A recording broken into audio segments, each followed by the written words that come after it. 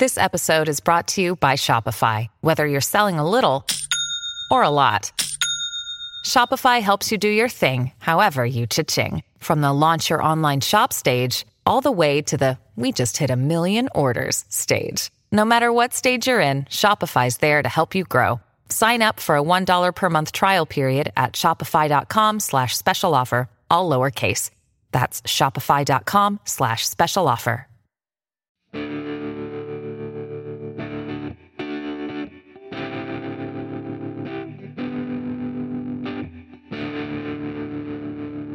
Hello and welcome to the Press Gallery, the Edmonton Journal's politics podcast. This is the In Memoriam edition. This morning we have just found out about the death of former Premier Jim Prentice in a plane crash in BC. Usually, of course, the Press Gallery is a little flippant, little glib, we might say, about Alberta politics. Instead, we're going to talk about the time that Jim Prentice spent here on the politics scene in Alberta. Some of us had the chance to cover him, some of us didn't. I arrived well after the time of Jim Prentice. Graham, you spent a long time, well, I guess the whole time that Prentice was here, covering him. So what insights can you give to his time here in Alberta? Well, the thing is, he came on the scene, we'd heard he'd be coming to run for the leadership. This is after, of course, Alison Redford had stepped down. And then we had an interim premier, a premier who was only here for an interim period, and that was Dave Hancock. And then there was a leadership race. And Jim Prentice was out early, and we had heard that he was interested, and he was a shoo-in for that race. There was 3 people in the race, and it was clear he was going to win it. And he, on paper, he was the golden boy on paper. Like he was going to do it for the Tories, and he came in. He was really, really popular because this is a person who was well respected in Ottawa, former federal MP, minister federally, and everyone seemed to like him and respect him. And he came in here, and basically the entire PC caucus was behind him. And so, yeah, I guess with the notable exception of Thomas Lukaszuk. Well, yeah, those who were not actually running against him, but yes, those who were not actually running against him, the other 2 people, the entire caucus was behind Jim Prentice. So he was a very nice guy. I sat down several times and talked to him, and he had a plan. He was very strategic. This is somebody who was planning things well in advance. He's a chess player, thinking 2 or 3 moves or more. And in a sense, that kind of also tripped him up, basically. This is somebody who wanted to win the next election, obviously, but he wanted to unite the right. He got the floor crossing, which actually backfired from the Wild Rose. He went 1 year early in the election campaign, as opposed to waiting until 2015. So those worked against him, but ultimately, he was a really decent person. And I think the PCs thought this was the guy that could do it for them, but it turned out, of course, it didn't work out that way in the 2015 election. Emma, he came to this milieu of provincial politics from having been a very respected federal cabinet minister. His handling of the Indian Affairs file in particular, I remember when he came and met with the Journal's editorial board when he was the Minister of Indian Affairs. He was one of the few cabinet ministers who was actually willing to speak out and trust himself to do so, standing up to Stephen Harper, who was his prime minister at that time. And I thought he handled that file really well. As environment minister, he actually, imagine the unenviable task of being Stephen Harper's environment minister. Another brief that he handled, I think, with a great deal of aplomb. And so when he came here, I had quite high expectations, not as a conservative myself, but as somebody who admired him when he was in Harper's caucus. He supported same-sex marriage and gay rights and broke with his caucus to do so, to vote with the Liberals of the day to help get same-sex marriage the law of Canada. That was something for which he had a lot of blowback in his constituency, and I'm sure in caucus. Didn't you call his office about that? Yeah, that's my anecdote. I called his office anonymously to say as an Albertan how proud I was that he'd done that, and his office staff said, "Ma'am, do you live in the riding?" Because they were taking a lot of grief. So when he came here, I was prepared, as somebody whose job it is to criticize the government, I was prepared to give him the benefit of the doubt. And some of his initial appointments, when he brought in Mike Percy, a very respected former Liberal MLA and economist, to be his chief of staff, I thought, well, that's a brilliant appointment. That bodes well. And then the promise that he had had offered that he would bring renewal to a Conservative Party that had been battered by what had happened with Alison Redford, that he would somehow make up for those 44 years of baggage. He was never able to fulfill that promise. And I think for me, it started when he parachuted Gordon Dirks, who was a very conservative evangelical Christian who'd run his own private schools, into the position, unelected, as Minister of Education. And I thought, wait a minute, you were supposed to be a progressive, law-heed, come-again conservative. And I think he really suffered. I mean, Graham's talked about his strategic chess playing, but I think there was also, in his effort to try and not be perceived as overly progressive, I think he over-course corrected. And we saw suddenly somebody who'd been a champion of gay rights not being a champion of gay rights when it came to gay-straight alliances. We saw somebody who had a reputation as a progressive. Somehow it was as though he felt in Alberta he had to tack to the right in order perhaps to merge with the Wild Rose. And I think that was a terrible strategic error. I don't know that anything could have stopped the meltdown of the Conservative Party, because people were angry about 44 years of stuff, most of which was nothing to do with Jim Prentice. But I think, as Jim reminded us many times, as well as another problem that he kept doing was look in the mirror, Alberta, to see who actually caused the problems.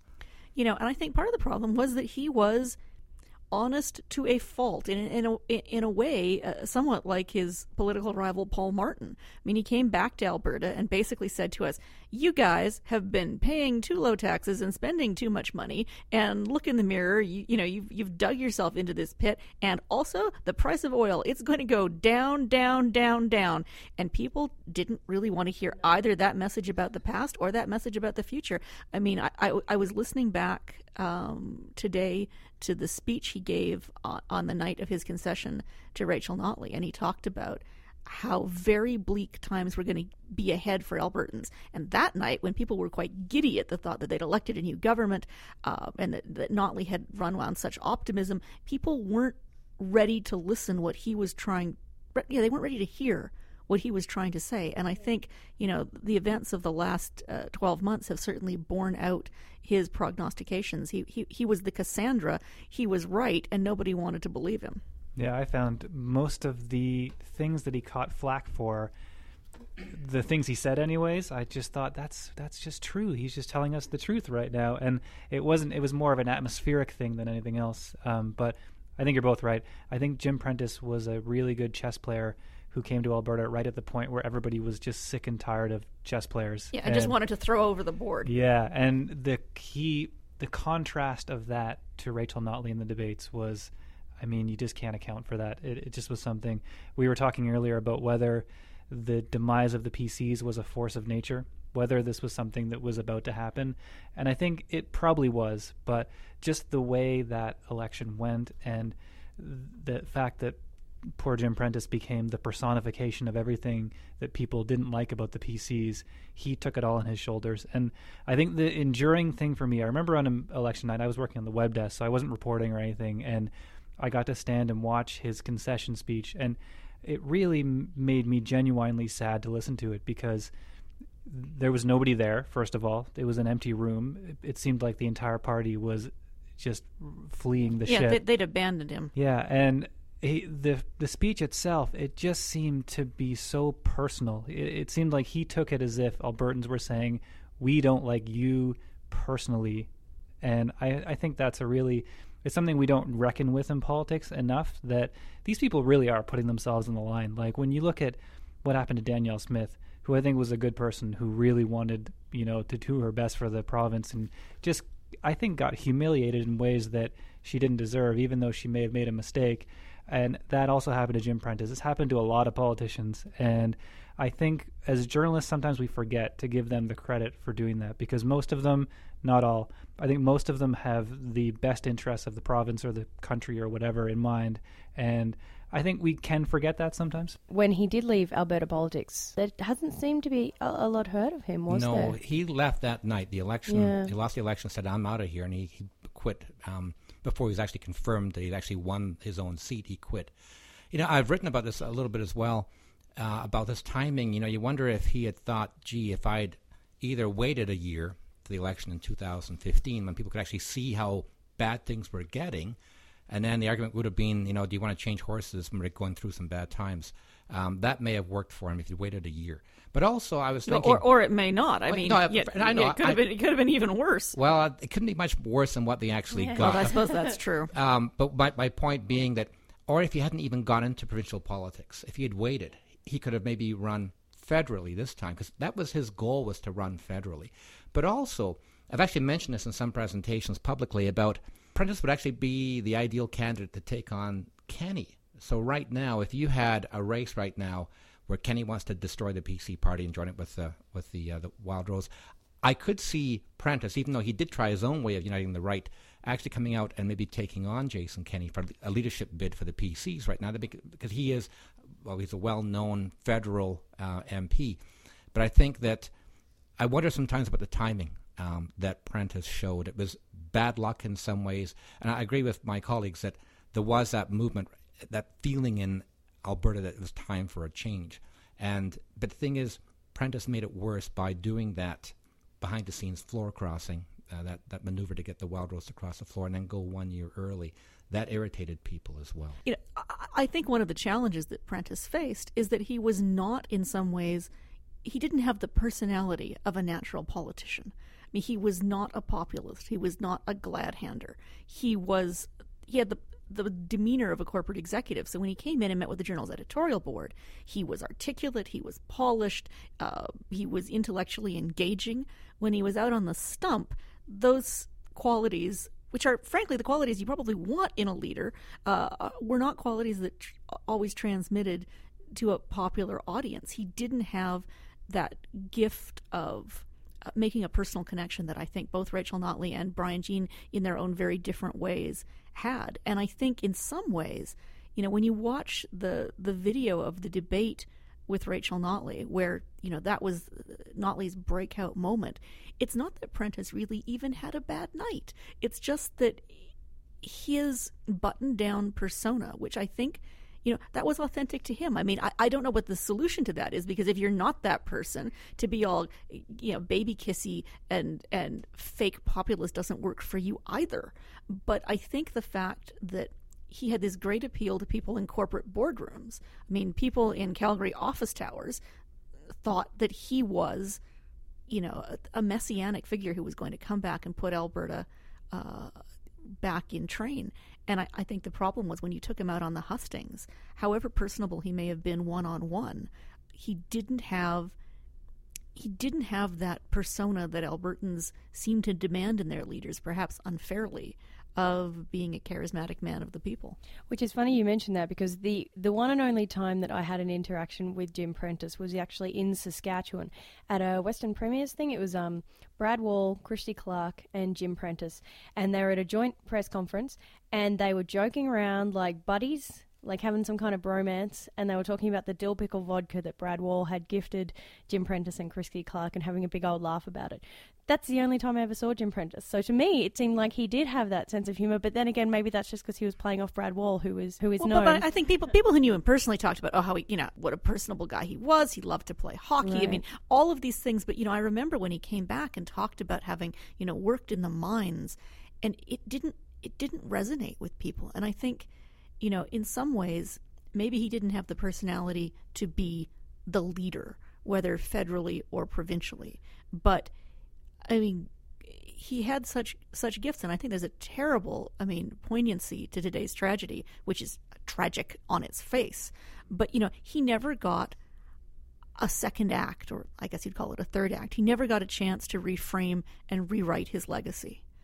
And I think that he was only 60. He may have had great gifts to give to this country in other ways, whether as a diplomat or a business leader or the head of a think tank.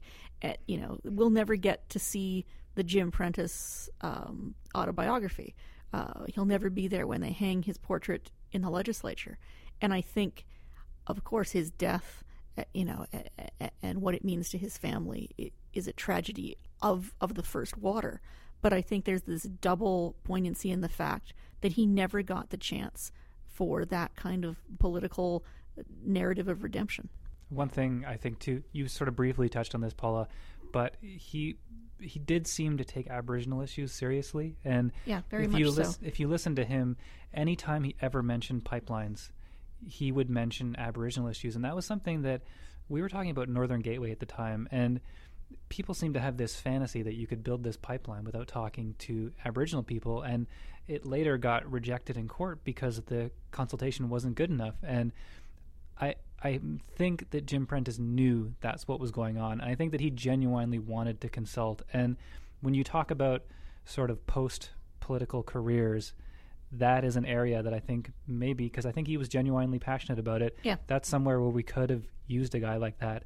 And I just want to, this is one story that Miriam, our old Ledge reporter, told me. Miriam Ibrahim, Yeah, she told me about Jim Prentice, and it just made me laugh. And it made me think that this is probably, he is the guy that we think he is. I think he was a good guy who, he had that kind of awkward dad thing about him. And she said when they were on the trail in the election, you would see Jim Prentice, he never quite grasped what a selfie was. So he thought that a selfie was just somebody taking a picture of you. So whenever he was out on the trail, he would say, come on, we'll get someone to take a selfie of us.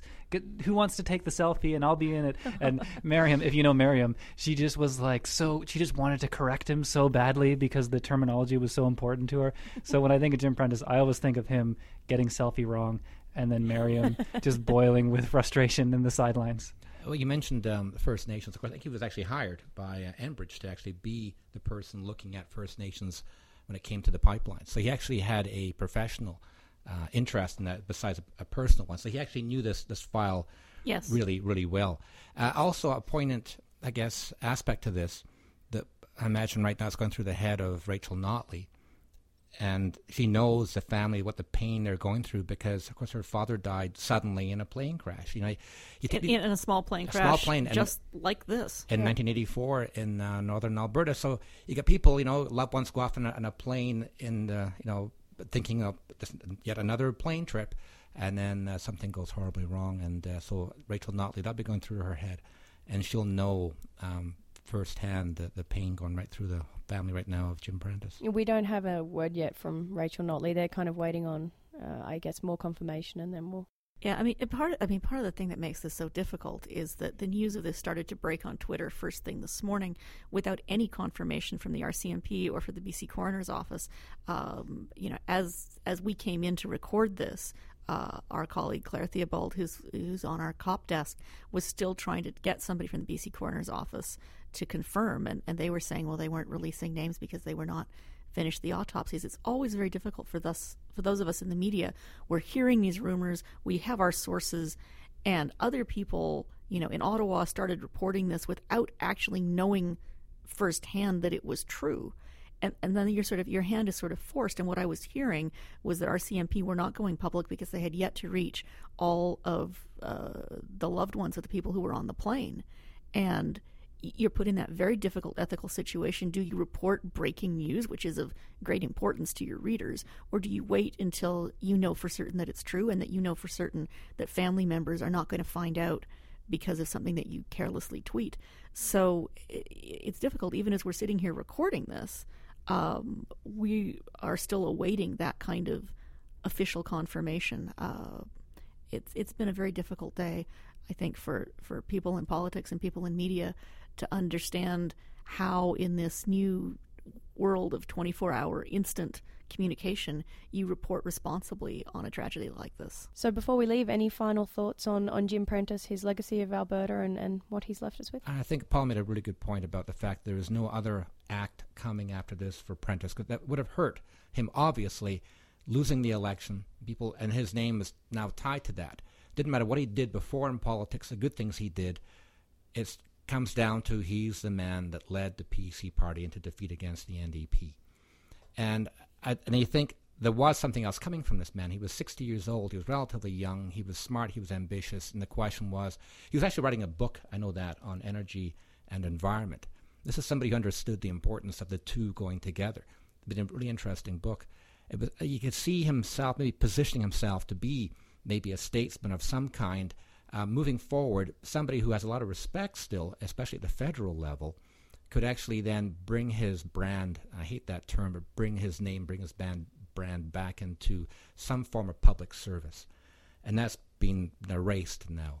And that, I think, is a real tragedy for somebody who's done so much for the country and tried to do so much in his own terms for the province that he has no chance to, as Paula put it, redeem himself. And I think, as I was listening today to that concession speech that he gave, my Twitter feed this morning has been this very disconcerting mixture of news about Prentice juxtaposed with the latest Trump, horror show from the United States, including all of Trump saying that the election is rigged and, that maybe there should be a rebellion.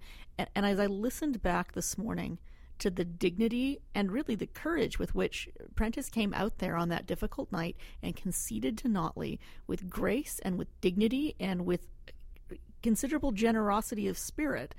And I thought how grateful we should be to have politicians who leave us that legacy of that commitment to democracy and that commitment to accepting the will of the people, however difficult that may be to hear. We used to joke sometimes in Alberta after 44 years that, one party state, a banana republic, we're not really a democracy. It's worth reminding ourselves that we are really a democracy, and that is how the democratic transition of power should be handled, with that kind of poise and that kind of open-heartedness to listening to the will of the people. And I think, if no other legacy, Jim Prentice should remind us that is how we conduct ourselves in a democracy. And I think we should be really blessed that we had leaders like Jim Prentice who know how to make an exit without having a tantrum. And I think, as Graham says, it's doubly tragic that we'll never get to find out what he would have done for Canada and for his community next. Absolutely. So with our condolences out to the friends and family of Jim Prentice, who has died in a plane crash today, along with 3 other folks, we do extend our deepest sympathies. This is the Press Gallery. You can find us here again this time next week on the edmontonjournal.com, iTunes, TuneIn Radio, and our SoundCloud channel. Thank you, and take care of each other.